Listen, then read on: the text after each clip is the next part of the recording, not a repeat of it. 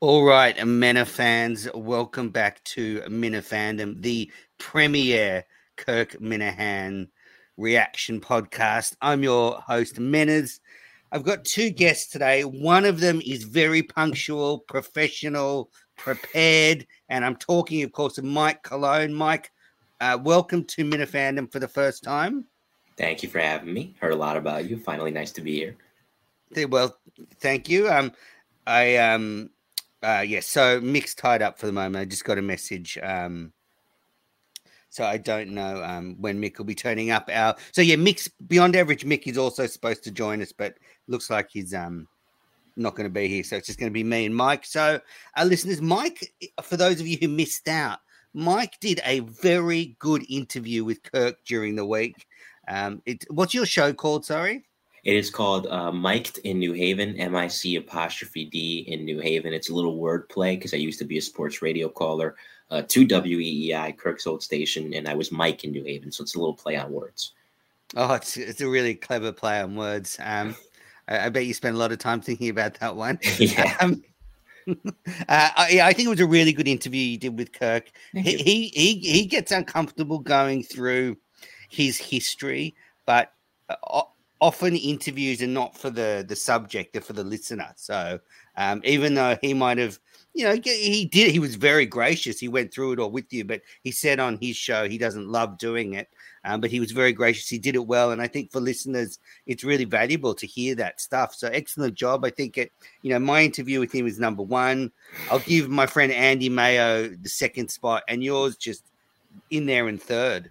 It's good to be in the top three, so I'll take it. Yeah, he was great. And, I thought I had about 40 minutes, but, I was in shock. And so was Dave Cullinane. When about at the 40-minute mark, I was getting ready to wrap it up and get him out of there. And he says, I can give you more time. I says, okay. I tried to understand because knowing Kirk, like we were talking about it off the air, knowing Kirk, you try to not go for the standard things that he frequently calls out about the podcasting/radio business. So I was trying to make sure that I made it fun and more conversational than a deep dive, a 60 minutes-esque deep dive. And thankfully for me, it went well. I hit all the right buttons and it ended up being an enjoyable conversation. Yeah, I mean, he is very, very lovely. When I went into the studio, he gave us more time. He can be moody and grumpy occasionally, but overall, he's great to his fans. And, you seem like, you had that real radio vibe going on. I feel like you want to be on the radio. When I was younger, yeah. I mean, growing up listening to WEEI and for those from the New York area, WFAN for sure, you definitely have your aspirations. But I think as I got older, the beauty of it now is that if we were having this conversation in, let's just pick a random year, 1997, that would be the only medium to get in. If you wanted to be in media for anybody, it would either be the radio or be television. But I think now what's cool about the current landscape is that there's so many different avenues that you can be successful in. YouTube's available. Podcasting, nobody even knew what that was. It wasn't even invented yet 20, 25 years ago. But now with that medium, you can really work at it. And if it can't become your main hustle, I think it's not everybody can make it their main hustle. It can certainly become a very worthwhile side hustle at the very minimum. And do you enjoy doing your show? Very much so. It is a lot of work, as you can attest to with this show. I mean, it doesn't matter what type of show you do. If it's guest heavy, if it's not guest heavy, mine's is guest heavy and guest centric, should I say. So that factor, especially when you're a one man band and nobody else is producing it for you and you have to basically do everything yourself. That part of it is a lot of work, but the finished product is always something to be proud of. So I've done it for parts of 4 or 5 years now and enjoy it a lot. It is a lot of fun. Oh, good.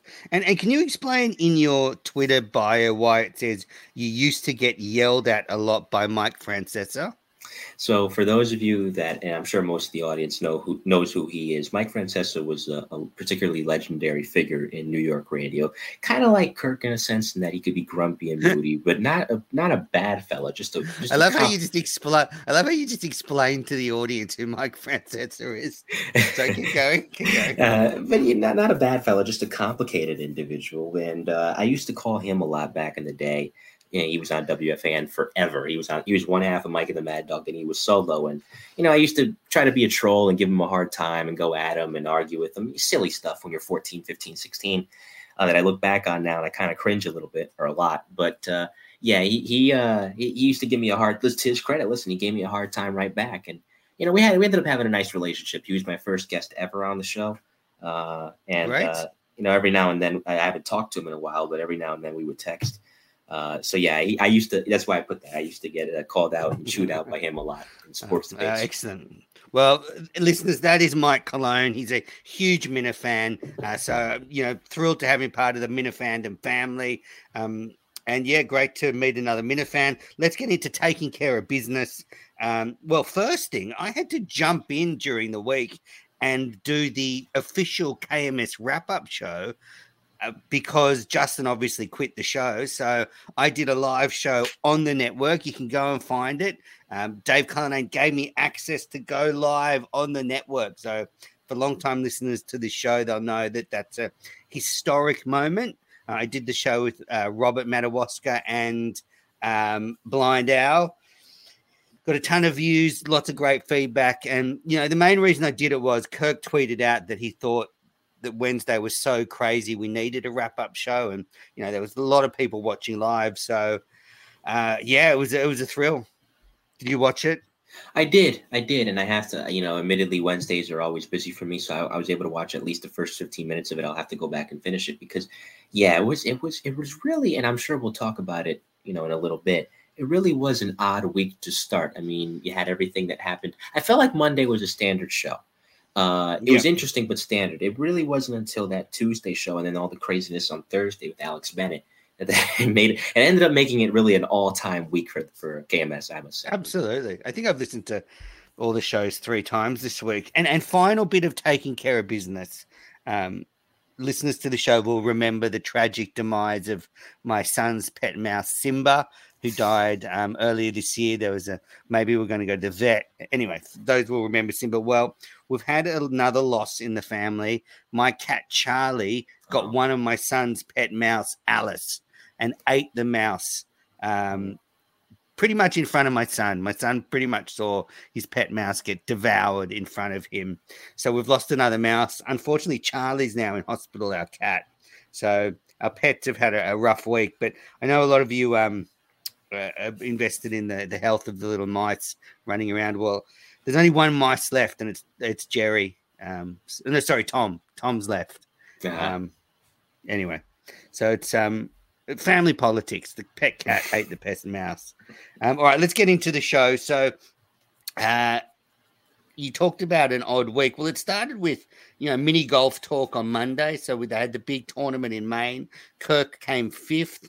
His brother Ryan came 3rd. And a little bit of criticism has been directed at Dave Cullinane for the way it was covered. The fact that a hole-in-one was missed by a Kirk hole-in-one was missed by the camera crew. Not all the holes were covered. And Mike, I'm a Dave Cullinane fan, but I feel that if you've got Justin and Dave there, there's no excuse for missing a hole.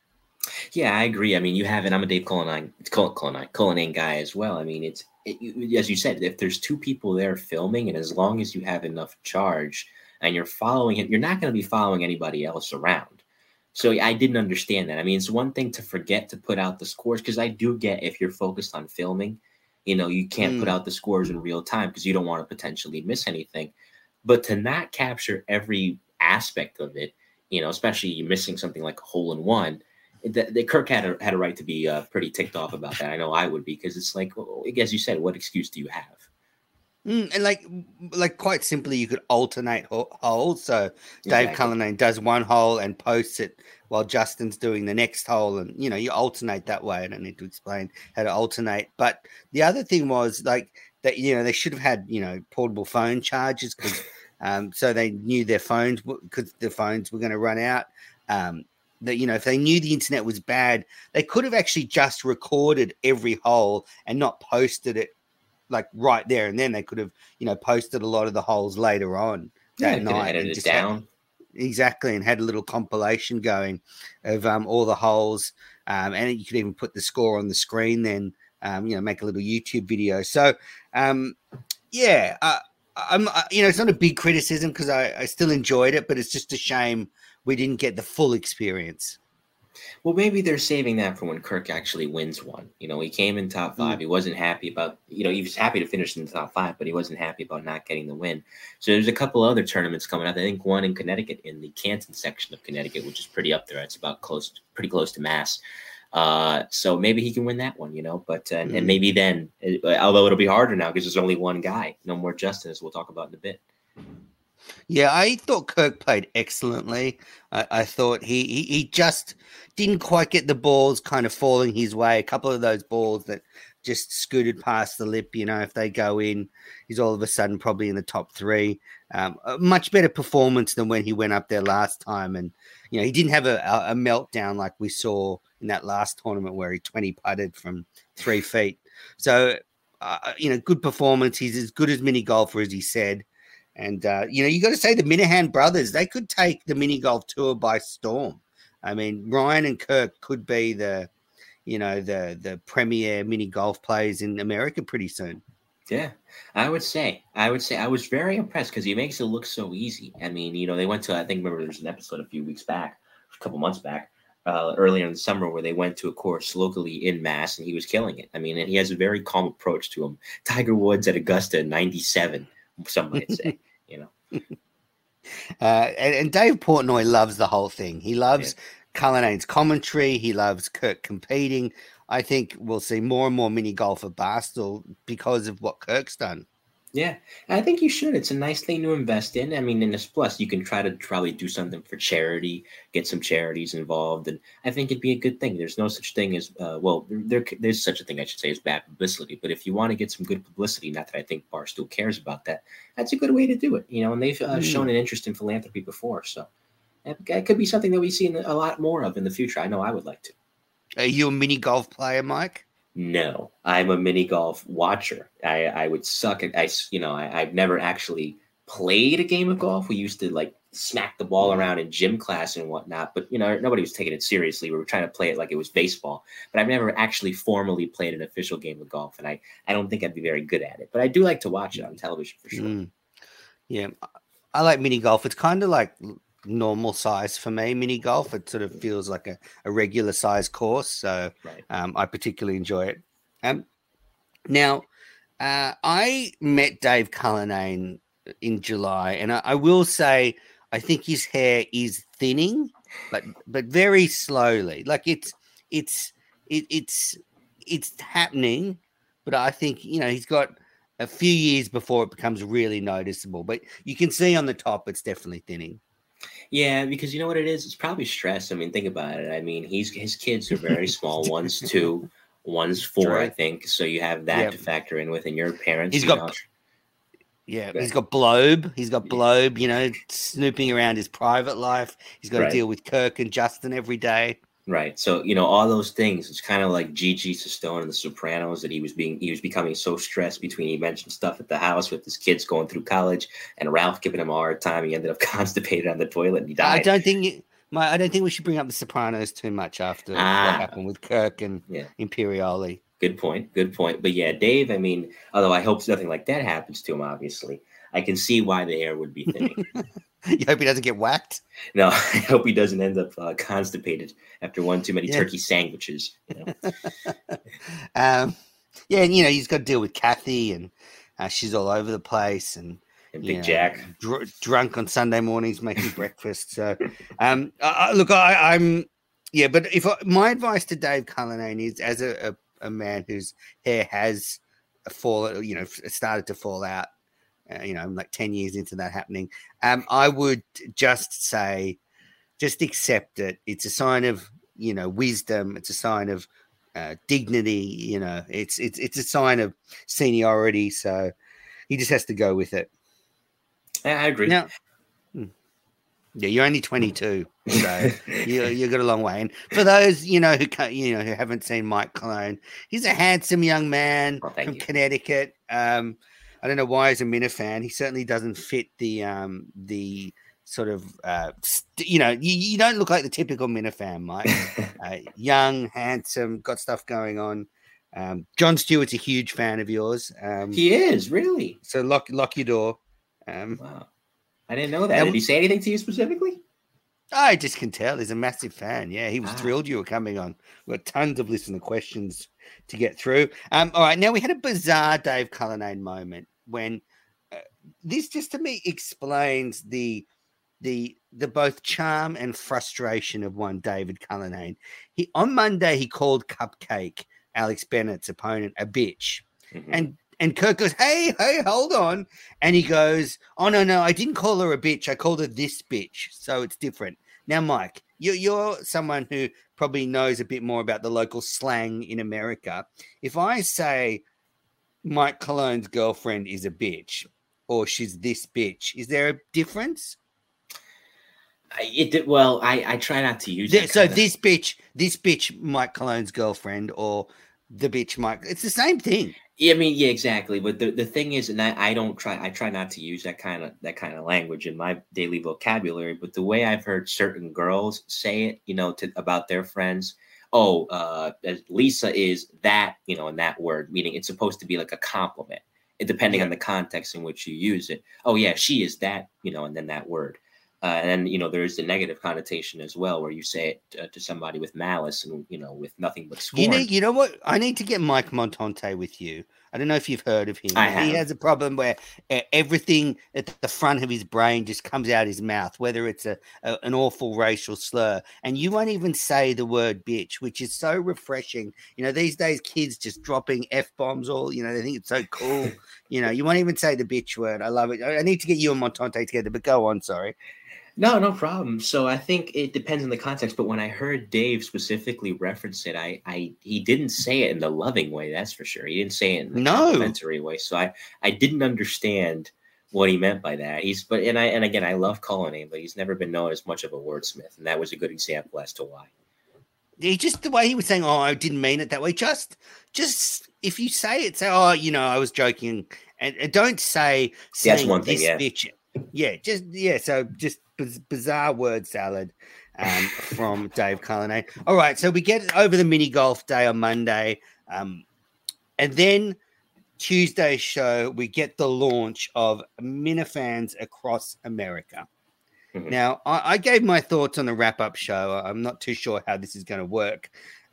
Mike, what do you think of Minifans across America? Have you volunteered? You're young and fit. You could do 20, 30 miles. Well, what's the plan? I don't know if I can volunteer myself for that because, believe it or not, I actually did have knee surgery a number of years ago. I didn't get injured, but I had a weird condition that had to be corrected. I'm fine now. So with metal in my knee, I have to be careful with how long I walk, actually. And, I get around, I walk, but I don't know if I could commit myself to that. And I credit anybody that can. So what I was trying to figure out, and, I might sound like a dummy for asking this, is this going to be, nobody's walking to a specific destination, though, right? This is cumulative miles over time that one's maybe walking daily, right? Is that what the goal is? No. They want to walk from Madawaska across the country to like Point Cape Alba on the West Coast. They want to traverse America, your great country. I don't know through the middle. I don't know how they're going to do it. I don't know.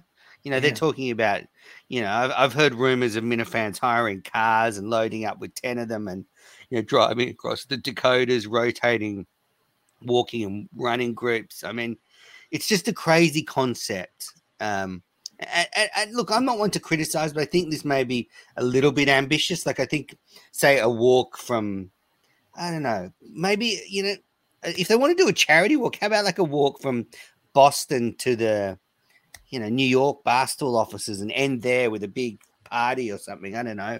Maybe all take a dump on Clemmer's desk or something. Because logistically, I was thinking about it, and I love the concept. I think it's a nice concept, and I think it's a cool idea. And Kirk even talked a little bit about it on my show. But I'm thinking in my head, I'm like, logistically, as you said, it might be a little ambitious to try and pull that off just because you don't have everybody together. People will lie, unfortunately, and say they walked 20, 25 miles when the reality is very much different. So that's one of the things that I'm like, if you don't have complete control over it, and you don't know who's participating. And even if you do have an ironclad idea of who's involved, you don't know if they're telling you the truth and being straight up with you, since there's literally minifans everywhere. Like I volunteered for 20 miles, and I'm in Australia, so I don't know how I'll be able to do that. Yeah, I mean, I don't know. It's one of those things to if you would have said, and again, I don't know the show as well as they do. I don't know the ins and outs of the ideas as well as they do. Even if they do talk about it strictly on the air and don't have a lot of conversations about it off the air, I'm sure there is a degree of planning behind the scenes that we don't know about. What I would have done, if anything, I mean, your idea was pretty good, but I think what I would have done is have them walk 15 miles from wherever they're at to a specific destination, or however many miles they want to walk. Have them screenshot it, send it in. You could have put a cumulative amount of miles together, and you could have made some money off of that. And like I said earlier about philanthropy, pick a charity, pancreatic cancer, for example, and you could have donated to that. Yeah, that's what they did with that other charity walk, with the Dave Portnoy charity walk. It would have been a good idea. So yeah, look, I'm not sure how it's going to happen, but so we started to get on Tuesday talking about this little bit of. I guess, woe is me, Justin. And then we come in, and this is the beauty of Kirk Minahan show. He does a bonus show on Wednesday that will turn out to be in the top, 2% of episodes in show history. Mm-hmm. And, well, we started with, and I went through this in detail on the wrap-up show, but Justin, asking for a full-time job, them offering it to him, then Justin saying he didn't want it, and then Justin just leaving mid-show. Mike, what's your take? Justin Trudell is about, I'm 22. Justin's about 3 years older than me. He'll be 4 years older than me next month because he'll turn 26 next month. And again, I can't speak to his mental health struggles. I don't know what goes on in that regard, so I want to be very delicate with how I word it. But, Kirk was talking about this generation, and sometimes, within my generation, we've gotten a bad rap as being people who are very entitled and being very seeking and demanding even of opportunities that we may not always deserve. And while that's true with some people, it's not true with all of us. There are a lot of us that do generally bust our hump and try to put forth our best effort to get to certain places. And maybe it happens for us right away, maybe it doesn't, but we do put in an honest effort. I feel like he didn't play his cards right. I think after the $29,000 fiasco, that would have been the moment for him to put his foot down and say, and listen, I've been there with separate experiences. There have been experiences behind the scenes with me with the podcast that something didn't work out and left me feeling awful. But after a few days of feeling bad about the whole situation, the light bulb goes off over your head and you say, okay, it's over. That happened. I can't undo it. I can only get better and work super duper hard from here and make sure that whatever I do next, I can erase the bad memory that I have here. And I can look back at this sometime soon, hopefully, and I can laugh at it because I've done a lot of great work to mitigate that. If Justin would have sat down and said to himself the same exact thing after that fiasco, all right, this sucks. I feel awful about it, but I can't do anything about it. I just need to own it and be better. He would be in a better position now. And I don't, again, with the mental health playing a factor and a significant one at that, I don't know how he feels day to day. And I certainly wish him the best in that regard. So you should take this right back to the 29K thing. You think this has been festering since the 29K. It's an interesting thought that, the fact that Justin never really owned that mistake. He blamed the caterer. He pushed it on Carl. It's an interesting take. I like it. And it's like a scab that's been festering. Right. And I get why it's difficult to listen. We don't want to it's our general nature. We don't want to admit we've screwed up something. It's difficult to admit, yeah, I goofed up here. Nobody likes to, man, woman, doesn't matter who you are, what your background is. It's always a difficult pill to swallow. But sometimes that's the only way that you can get ahead. And like I said, I've had to do that, and I've had to sit down and say, God, Mike, you really didn't play your cards right here. But that's, usually it's after I do that my best work follows, because you can you use that to fuel you to say, okay, this can never happen to me again. And I think if Justin would have sat down and said, all right, I goofed this up royally. I'm so ashamed that I did this, but you know what? I have to learn from this, and I have to make sure that this never happens to me again. And if he would have went out, started working on getting sponsors, started drumming up ideas for content, and really thrown himself into the work. Remember, he's 25. He doesn't have a girlfriend. He's not married, obviously. He doesn't have any children. that would have been the never time. Never going to get a girlfriend. Well, never going to get a girlfriend. You never know. We don't want to say that. But if he would have just thrown himself completely into the work and immersed himself in it, using that as motivation, I think it would have suited him a lot better to where he could have gladly walked up to Kirk and said, after doing that, I want a full-time job here. But why he felt tentative? Are you astounded that they were going to give him the full-time job, Mike? They were going to give him a full-time job at Barstool with KMS, producing the show. Would have been, decent money. I think they were talking around 40, 50 grand a year. So for a bachelor, that's good money. Living at home, that's great money. And then he just walks out. I'm astounded. Yeah, I didn't understand that because, I mean, listen, Kirk was busting his chops, as he always does. It's typical Kirk. But as Kirk said, he doesn't dislike Justin. I know he goofs on him a lot, but he doesn't dislike Justin, doesn't hate Justin. And even Kirk acknowledged, I can be a bit of a complicated guy sometimes, but a lot of it we're just horsing around, which is standard for the show. So when they're telling you, listen, all right, you'll get a job here, you'll be working full time. They were even trying to create hours for him so that they could pay him. At that point, if I was him, I would have stopped talking.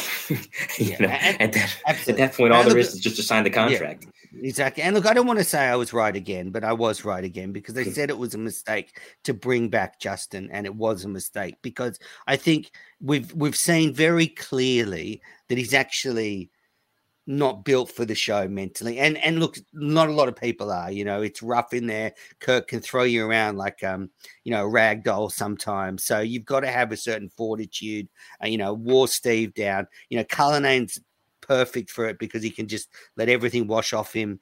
And I just, Justin clearly, it's personality wise, it's not right for him. He's terrific. He can make content, but he doesn't quite have the mental fortitude. Don't even want to say that because it's not about fortitude, but it's not right for him. It's not the right fit. And, we saw it before. He comes back and he's only back 2 months and he's out the door again. So as Kirk said, that's it for Justin. We'll never see him back. And I actually think hopefully it'll be better for his mental health. I think so too. I think it is the right call because look, even Blind Mike, Blind Mike for a while left because of the same reason. He's back now and he's great. Blind Mike is terrific on the show, but he had to go and really kind of handle a lot of the mental health things head on, as he himself has discussed on the show, because of that same reason. I know me personally, I can't knock Justin for that because I wouldn't do well in that. I have a history, unfortunately, and for those that listen to my podcast, I have talked about it. I was bullied a lot in middle school. It left me with a lot of scars, and it left me feeling very worn down and defensive too. And that can Sorry work. to hear that. Yeah, I've emerged from it okay, thankfully. I had a good support system. But, that kind of demeanor can work for other environments, but not for that one. Because if you come from that background, listen, Kirk is going to needle you on those points. Blind Mike, look at that as an example. There's a lot of different points he would needle Mike on. And Mike can take it now. Mike can even dish it back. And it's funny. It's great to listen to. But for Justin, and again, I know for myself, maybe it wouldn't work so well. So it can be one of those things where he can pop up in studio every now and then. He can be a guest. He can make an appearance. But to be there day to day in that grind, like you said, I think you hit the nail on the head. It takes a special person to hang around in there. And how will you remember Justin, Mike? He was a good man. He was a good man. Served his country well.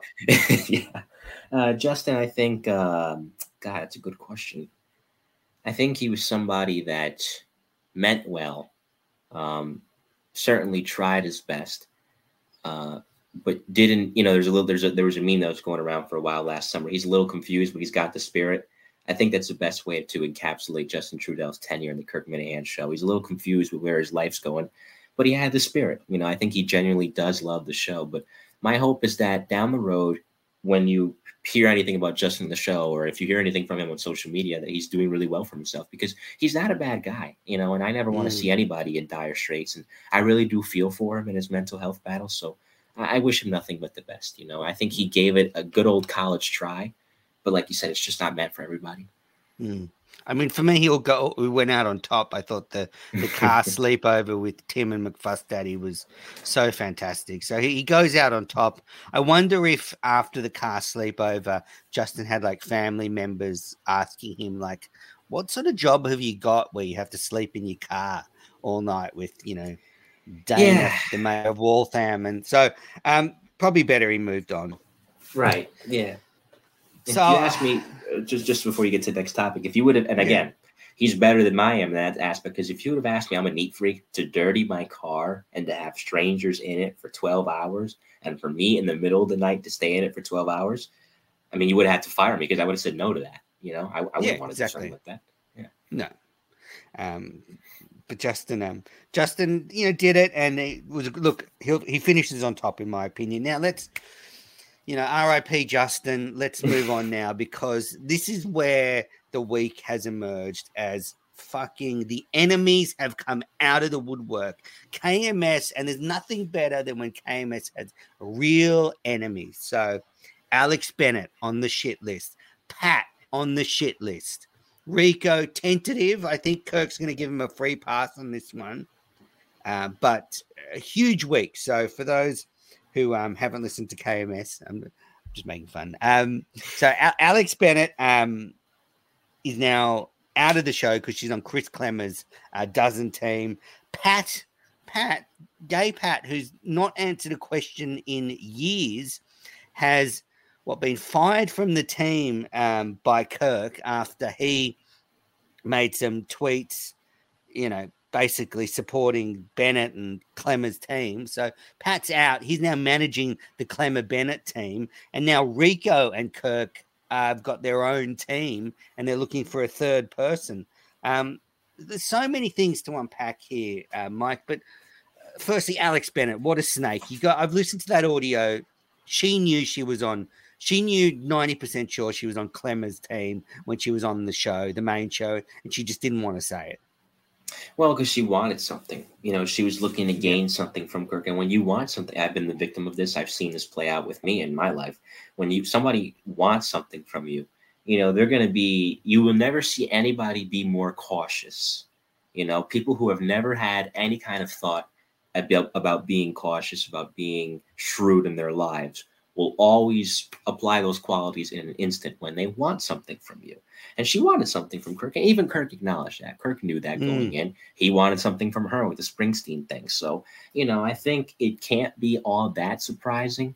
But I think it would have been a lot better if she would have just came out and said, I think Klemmer's going to be on my team. Because I don't know. Does Jeff D. Lowe assign who's on whose teams? Absolutely, yeah. So, yeah, she had nothing to do with it. She had nothing to do with it, so I don't know why she would hide it. I mean, listen, if she would have came out and said, and I get it, hindsight's always 20/20. Listen, I know you're not going to like this, and this is out of my hands. You'll have to take it up with Jeff, but they have assigned Klemmer to my team. Listen, would Kirk have gone off in that minute and done a rant? Maybe. But I don't think he would have been mad at her. I think it would have been more directed towards Jeff, and the relationship would have still been even. And I think Kirk would have came to appreciate her honesty. But by her being coy about it, I guess that's what led to him now being firmly on the side of Team Cupcake. Yeah.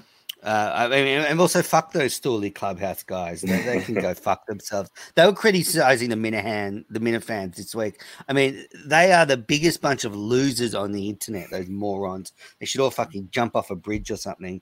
But look, back to Cupcake. Of course, I'm joking. I don't want to upset Mike here.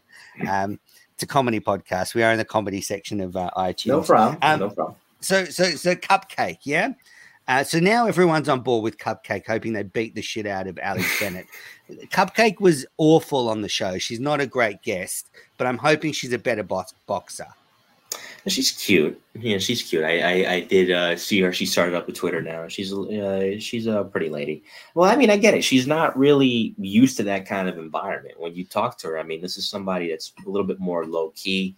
She comes from that Midwest background a little bit, not a little bit, obviously. We're growing up in West Virginia. Certainly definitively come from a Midwestern background. So she's got that Midwest nicety, that Southern hospitality to her that I don't blame her for. She seemed shy on the show, so I give her a pass for that. She was shy. She was nervous. And she didn't seem like she knew a lot about Kirk. So No. But I just hope I hope underneath that shy exterior is like there's a monster. Yeah, ready to Mike Tyson. Alex Bennett was like, I'm worried about my nose getting broken. I hope that nose is like a mashed potato by the end of the fight. I think it's 3 1-minute rounds. I'm hoping she gets some good shots in there. So then Klemmer. So he doesn't write anything about what happened, even though he's in the middle of this big fight between Bennett and Kirk. He doesn't write anything. Then the next day, Clemmer writes a blog. Did you see Clemmer's blog? I did. I read it, and I kind of feel bad for Chris because Chris genuinely. I know that the Minifans feel a certain way towards him. They feel that he turned his back on the show. I feel that he kind of didn't play his cards right. If he would have been open about wanting this job from the start, then it would have been easier, But it did feel like he was distancing himself. And obviously, listen, when you don't have a job, and you're saying, I don't know if I can do next Monday and Tuesday, and you can't provide a valid reason as to why, obviously, you're going to put yourself in a position with a boss like Kirk to get on his bad side. So that's exactly what happened. But still, again, in this particular instance, he didn't ask for any of this. He didn't ask to be assigned to Alex Bennett's team. Again, he didn't know. No. It's all in Jeff D. Lowe's hands. So I feel like he was in a very uncomfortable position to where he had no choice but to say something. And I felt, listen, this may be an unpopular opinion with what he wrote. I thought he wrote something that was very profound and very succinct, and it was very well done. I didn't have any problems with that blog. I thought it was very well handled in this part. I thought there were some funny lines in it. I liked the last line where he made a joke about Kirk bringing his dead dad's skull, and I saw that. It was pretty funny. Be good to see his dad again. Look, and just as far as Alex Bennett goes, she's fucked this up because Chris Clemmer doesn't trust her now because as soon as there was a whiff of trouble, Alex Bennett asked for a trade and Kirk doesn't like her now. So it just shows Bennett, you got to be honest, because she tried to play both sides, Alex Bennett's left with no one. She's a blonde. That's the wife of a billionaire. I can't say I expect much in the character department out of somebody like that. I'll leave it at that. You get him, Cologne. But then with Chris Clemmer. So this is my thing with him now. I think he's got to just stop this. I like Kirk. He's done a lot for me. He's just got to tell Kirk to fuck off because my problem with the way Kirk's behaving is if when Kirk had seen Chris start to flirt with Big Cat, if Kirk had said, you know what? I'm not comfortable with this. So, Chris, don't come into studio anymore. You go and do your own thing. Instead, Kirk still kept Chris coming in. He told him to go on Barstool Idol. He told Dave Portnoy to hire him. So I can see Kirk being upset that as soon as there was a whiff of attention from Barstool, Chris went off. But you can't have it both ways if you're Kirk. You can't say that's annoying and then, push him into the job. So I think Chris has just got to say, well, Kirk's being a dickhead. He can fuck off and just own it. Yeah, I mean, I get why he doesn't want to say that because then the Minifans are going to come after him. His mentions are going to be shot, and I get that. And I do understand his position that Kirk has given him a lot, and there is a sense of loyalty there because it goes without saying, obviously, is Chris in this position without Kirk? No, he's not. But still, I mean, if you're going to get harangued about it over and over again, and if you get told at the Wilbur to make a clean break, as Kirk said that he told Chris at the Wilbur, I do get what you're saying. At some point, you just got to say, listen, dude, I'm sorry that you feel this way. I'm sorry that, the Minifans feel this way by extension, but I'm doing my own thing now. Leave me alone. Just let me be. Yeah, and I just, but I do think Kirk's sort of doing both. He's I don't know. But that's Kirk. You got to expect that. Yeah. I mean, that's Kirk. Yeah, absolutely. But I think at the moment, Chris should just embrace the hate. And I think he'll actually get some more respect. No, be the heel. Be the heel. Yeah, exactly. So he's Chris is an enemy. Alex Bennett's an enemy. Cupcake's on the team. Pat's out of the dozen team because he tweeted, just found out that, this is from Pat, just found out that Alex Bennett, Chris Clemmer, and Castellani are on the same team for the dozen trivia. Honestly, shocked Jeff Dillo let that happen. What a wagon. Kirk said, what the fuck is this? And then sacked him. I think Kirk resigned first and then sacked Pat. So just an incredible turn of events. Now they're back together. So it's Rico and Kirk looking for a third. Stooley Clubhouse and Jeff Nadeau will probably be at Watertown trying to fight Kirk next week. I mean, they're enemies. Just do you love it when it's like this, Cologne? Yeah, I like the chaos of it. Well, the show has always been a little chaotic, but I feel like KMS is at its best when they're at war. The K Marco episodes, a peak example, obviously. I think even to a lesser extent, the episodes immediately after Clemmer left, the same thing. So when you have Kirk with the clear enemy in sight, the Willie Colon thing, same thing. When you have Kirk with the clear enemy in sight, or in this case, multiple enemies. No relation? No relation? No, he is not related to me, not to my knowledge. We'll have to do a DNA test, but no, he's not related to me.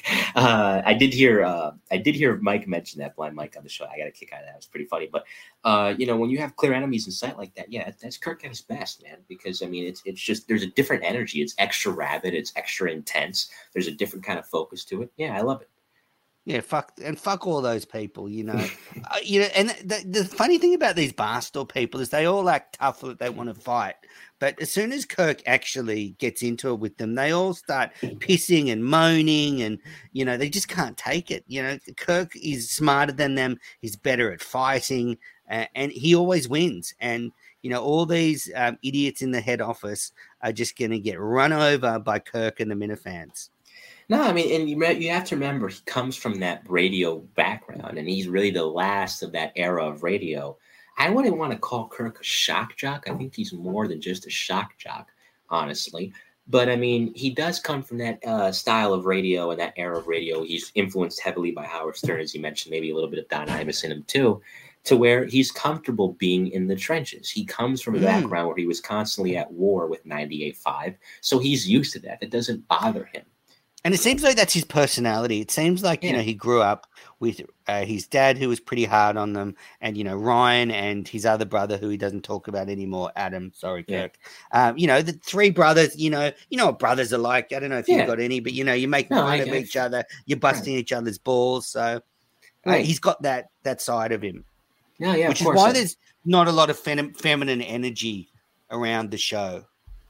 Yeah, I mean it's exactly. It's a little bit different with me. I do have some brothers, but I'm closest with my older sister, and my older sister, it's a little bit it's unique in that sense, the relationship with a sibling in that regard. But still, same thing. The brother sister dynamic does not change. I'm pretty sure it's true for sister and sister. You do bust each other's chops a lot, and at times there's a little bit of sibling rivalry. Now that it's like that, my sister and I, we get along great. But when you come from that background, it does build character, and a unique character at that. When you're coming now into this era of keyboard warriors and people that essentially put on this persona, mostly for content purposes, they're not used to that. So when it actually gets real and they actually fire back, yeah, you're right. They don't know how to handle it. Nope. All right. I want to get into the Minifan world stuff and then the listener questions. Mike, is there anything you want to touch on with the show from this week before we move on?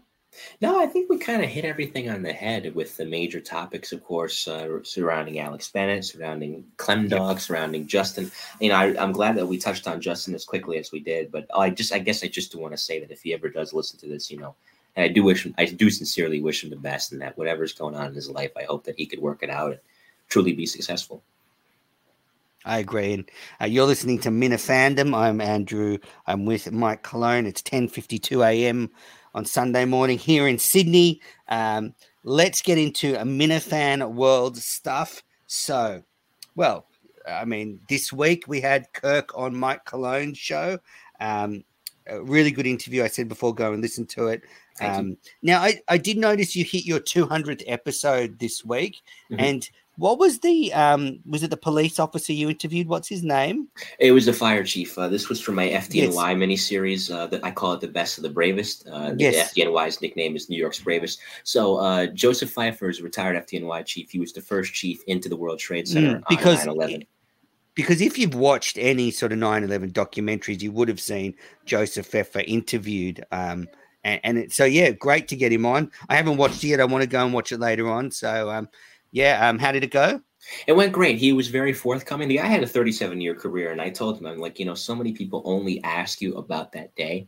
I'd love it if we can talk about everything in your career as much as you're willing to talk about. And I found out a lot of interesting things about him. That was volume 23 of my FDNY miniseries, and I've been trying to get him on my show for 4 years. So to finally get him for this 200th episode, the significant milestone for me, it was great. He delivered. He asked me after the show. Thank you. He said, I hope it was everything that you wanted. I said, it was that and then some, Chief. So it was good to get him. Well, what a wild show, Kirk Minahan and then such an esteemed member of the FDNY. So well done. Go and check that out, Minifans. And you're Mike in New Haven, at Mike in New Haven. On Twitter, yes, and the YouTube channel is linked in my Twitter bio, or you can just go on YouTube and you can type in Mike Cologne podcast, and I'm pretty sure that I'll pop up, and you can subscribe. I appreciate it. I'm at 1,130 something, so I'm over 1,000. But if you can get those numbers up, that'd be great. Beautiful. Now, next bit of Minifan World stuff. Jerry Callahan was on Tucker Carlson with Will Kane. Just great sport. I mean, that was so easy to make fun of. The suit, the classic retired Army veterans outfit. The fact that that Jerry had been, invited on, then, not invited on, then invited back. And look, I've been in that situation where you get a call from a TV network and, hey, we need you on. And then, oh, no, something's come up. Maybe we don't need you. And then, it's all a bit wild behind the scenes, but I bet you Jerry Callahan loved it. No, I'm sure he looked like a kid in a candy store, so he was definitely in his element there. R.I.P. FBI. Yeah, that was funny. R.I.P. That was funny. Now, a couple more bits of Minifan World stuff. There's not a lot going on. Obviously, the wrap-up show I hosted was probably the main bit of content. But for those of you who know what this is, it seems like GVE is finally dead. Internal factions have meant the splitting of GVE, and you can't give the shares away at the moment. They're completely tanked, bottom of the barrel stuff. So finally, after many years of, it's like a mosquito that's just always, annoying you, GVE's finally gone. Have you ever come across GVE on the internet, Mike? I can't say that I have. Do I want to look it up? Nope. Okay. No, absolutely not. And then the next thing is last bit of Minifan World stuff. Tim in Canton is still alive. He's still a Minifan. I had doubts whether he was still a Minifan, but he called me last night, FaceTimed me, and just wanted to let me know that he was still good. I think he's just digesting his epic failure in the sleepover, but I think he'll bounce back this week. So just want to let you all know Tim in Canton's doing well. All right, let's get into the listener questions. This is one of my favorite segments of the show, Mike. So, we'll start off with John Stewart. Will Menners step back from the mic for a minute to give us a taste of a potential Mike and Mick show in the morning or midnight? Well, John Stewart, Mick didn't show up. Beyond average Mick is beyond unreliable Mick because he didn't show up. So there you go. He says he was at babysitting. I would put that in the same school of excuses of Red having to go to the airport suddenly. Oh, boy. Ned Snark. Were Justin's actions this week medically induced or part of a passive-aggressive plan? That's a good question. I would have to lean towards more, if I had to guess. And again, we really don't know. It would probably be more the former. Because I think somebody pointed out on Twitter that he had mentioned that he wasn't taking his medication recently. And I know he'd mentioned he'd been prescribed something. So listen, it's happened to me sometimes, to a different extent now with mental health, but with my allergy medication. I understand it's a silly comparison. What happens when you stop taking your allergy medication? Well, your allergies are going to flare up. So it could be something to the similar extent with that, with his mental health, that, when you stop taking your medications, all that bad stuff that, you've been dealing with previously, it only exacerbates itself. So maybe it was that. I don't think Justin's really trying to hurt the show, which by taking a passive aggressive approach, he would be. I don't think he's that kind of person. No, I like you tend to lead to the medical induced part, but yeah, it was weird that he just sort of walked out mid-show and he didn't take the full-time job. So I just wonder if, I just wonder if he had, a lot of doubts about where he was going with his life and whether this was the right path. And, I do wonder if spending a night in a car with McFuss Daddy and Tim Richards, he probably at points thought, what the fuck am I doing? Next question, Melissa Gorman. Does this week's a great listener, Melissa Gorman, met her lovely woman. Does this week's events with Justin mean that Dave Cullinane failed him as a mentor? Now, I apportioned 1% of the blame to Dave Cullinane for what happened because, Mike, I don't know if you heard, but a lot of the time they were saying that, Dave and Justin had been talking a lot about this in the car. So I just wonder if Dave didn't quite read the situation properly. Probably didn't, but then again, who could have? Because when you have somebody that says they want the job and then, on the next note says, never mind, I don't want the job and walks off, how could you read a person like that? So it's very difficult to blame Dave in that situation because they did bend over backwards just for somebody, in this case, Justin, to flip their mind at the very last second. So maybe you can sign a little bit of it in terms of, maybe Dave could have steered Justin a different direction or tried to work with him at certain things, certain deficiencies he felt that Justin might have had on the technical side. But at his age, listen, I'm in the same boat. I'm not, as I mentioned earlier, I'm not that much younger than Justin. It's sink or swim for us. Nobody's coming to get us but us. So either, you're going to learn how to do certain things in life, or you're going to fail and you're going to have to learn then from your mistakes, or you're just going to have to stay in that same old rut. So when you have somebody who's 25 years old, who's more than capable of deciding for themselves and learning from themselves, there's only so much you can do for that person before you say, listen, it's up to you. And I don't think Dave failed Justin because no, not at all. He was basically got him a job. Like Cullinane was saying, we should give him a job. We can do the live streams better. So he didn't fail him. Next question. This is from Nipples, Gearhead Mike. Now, this is to me. Now that you have produced an on-network wrap-up show, when can we expect you to start wrap-up shows on network after every new KMS show? I believe this is what you wanted. You now have a set of keys. So, Nipples, look, I haven't been given unfettered access to the KMS YouTube channels. It was just temporary access through StreamYard. I've logged out, so I was very respectful.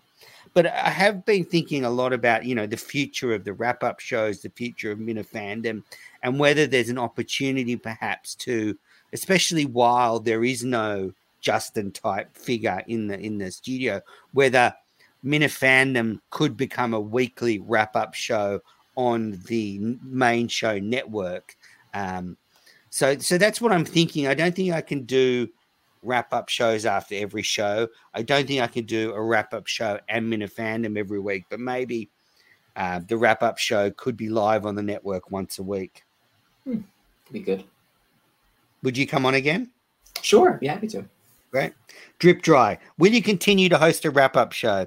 Is there any way that Drip KMS Reddit can be lured out of retirement to replace low-energy Rob from Madawaska and Real Blind Owl? So that was John Stewart. I think KMS Reddit may make a comeback down the track. Question for you, Mike Colon, from John Stewart again. Comment on the failure of Dave Cullinane to book Elvis Costello and Sean Astin. Now, as someone who's booked many guests, you know what a slippery slope that can be. I know I sound so sympathetic and almost a borderline apologist for Mr. Cullinane, but again, as you said, it is you have to really stay on top of people, especially let's take Jason Priestley, for example. It's easier said than done because, granted, you would think that because they work for such a major outlet like Barstool Sports, it would be easy.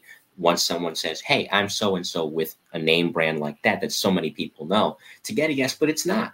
As Dave talked about, I've had people tell me, that work at NBC that sometimes even they will get declined. And you would think NBC, enough said. But it happens. You're at the mercy of if somebody even opens your message and if they even see it in the first place. My key has been persistence. I'm very, very dogged and diligent and consistent.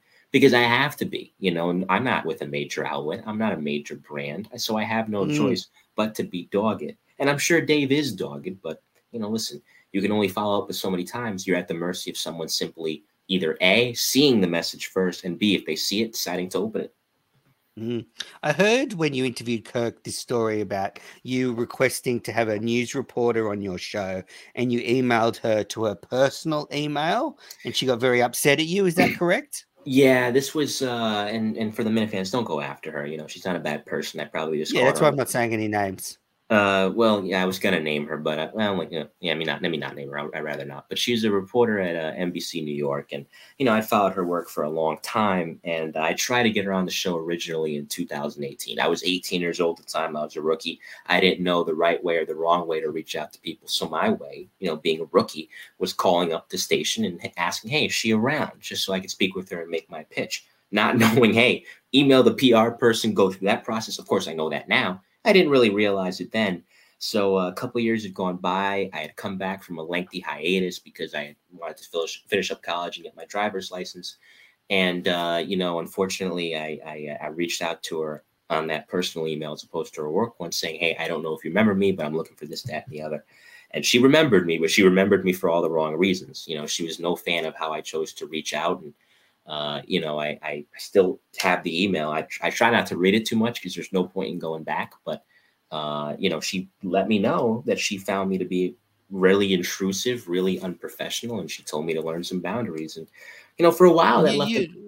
You weren't in the wrong there, Mike. Like, you did nothing wrong. Like, I've been requesting guests for almost 10 years. Like, emailing someone and asking them is not an intrusion. Maybe like getting their phone number and texting them or something would be, but just emailing someone and asking them on your show, it's simply, she could have replied and said, Mike, unfortunately, I can't come on your show. With any further correspondence, please email. And she gives you either a PR rep or a work email. She was just being a little bit of a not a nice person. Yeah, and listen, I mean, her and I do share some of the same friends. So, we do, I don't want to say we run in the same circles. Obviously, I'm not as prominent as she is, but I think I never resented her for it. If anything, I was just kind of bummed out that it didn't work out. But after that, kind of like I said earlier, I pretty much said after that experience, it was a significant turning point. All right, I can't undo this. It happened. It sucked, but let me just go forward and continue to apply myself. And I'm glad that I did that because I can look back at it now, almost 2 years later. It doesn't dog me anymore. And, I don't hate her. I wish her nothing but the best, No, but you did nothing wrong. And I think she was just picking on someone, it's that old expression, shit runs downhill. Yeah, I felt it there. Yeah. All right. Now we've got another question here. This is from Rich Kelleher. And his question is, ask them, meaning the panelists, how they feel about pretending it's 2019 when it's 2022. Now, when I met Rich Kelleher, he kept saying the show's dead. 2019, the show was alive. The show's dead. I mean, I hate to steal this line from my old friend Red, but the show has never been better. Yeah. Yeah, I don't know how anybody, especially after the last week, I don't know how anybody could listen after the last week and feel that it's dead. If you don't like it, just unsubscribe. Don't watch. Absolutely. Okay, next question. This is from Andy Mayo, who lives in Connecticut. He says his parents live in New Haven. Does Mike know them? Now, just let me just explain this. So Andy Mayo has a sort of a skin, a sort of a physical deformity that runs in their family, sort of that they get a lot of growths from their face. And so have you seen an elderly couple with a lot of growths on their face walking around New Haven? I cannot say that I have. Hang on, just because there is somebody I knew with the last name Mayo. What is Andy's ethnicity, if you don't mind me asking? He's that's not his real last name. Okay, that's not his real last name. Okay, because we used to have the school superintendent down in New Haven, a fellow by the name of Reginald Mayo. And did he have some stuff on his face? No, not that I could remember. Okay. Reginald Mayo was an African-American fellow. I don't know if Andy's African-American. No, he's not. Definitely not. Okay, so then I probably don't know them. Yeah. And last question. This is from B Skittles. Such a loser, this guy. And this is where he writes, "You're a loser if you aren't glad Justin is gone. His entire act was being fat and gross. It wasn't funny and it ruined the show. I'm excited to be back listening after boycotting the show during his brief return. Why is Menace gay for Justin?" Well, that's more a statement than a question. And B Skittles, I'm not gay for Justin. I just liked him as a person. I thought he was a good punching bag. But, if you listen back to when Kirk rehired him a few months ago, I said it was a mistake, and I stand by it. It's pretty much correct there. I think you hit the nail on the head. God, and plus Justin, I mean, I'm not trying to pick on him because listen, I don't know what he goes through, as I said earlier, and I can't stress that enough. On a personal level, but yeah, when I see him, when he pops up on camera, I'm like, yeah, that is a big man. He should probably slim down a bit. I'm not even trying to say that to be funny or pick on him, but it's just not healthy. It's going to lead to a lot of problems down the road if he doesn't watch himself. Yeah, looking at the rubbish in the back of his car, he's got to cut down on that junk food. Yeah, I would say so. And I can imagine as well when he's in that hot dog van all day at the golf course, like he must just be, like he must like knock back 6-10 hot dogs a day, easy. Yeah, I don't blame him. I mean, if you're in that situation, especially during the summertime when it's hot and you get Really? extra hungry, yeah. So of course, yeah, not good. Alrighty, so that was listener questions. Thanks everybody that wrote in.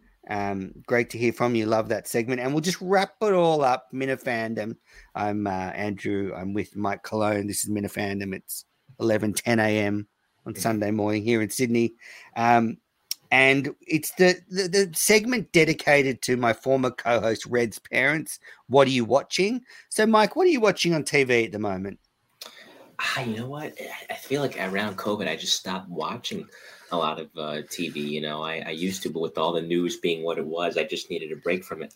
But when I will turn on my TV every now and then, I'm an old school guy. I love watching the old '90s episodes of Law and Order because Jerry Orbach's my favorite actor ever, and I love his portrayal of Detective Lenny Briscoe. So, if anything, when my TV is on, it's old school Law and Order. Can't beat it. You're an old soul, aren't you, Mike? You're an old soul trapped in a young man's body. Well, look, what I've been watching this week. I watched that new movie, The Prey, the Predator prequel. I think that's on Hulu in the States, Disney Plus in Australia. Yep. Really good. Really good. I mean, just a fun action movie, under 2 hours. Great way to just to kill an afternoon with some popcorn. I've just about finished Gaslit, which is a story about the Watergate scandal. I don't know if you've heard of it. It's got Julia Roberts, Sean Penn. Terrific 6-part documentary, truly exceptional. Sean Penn, Julia Roberts, great performances.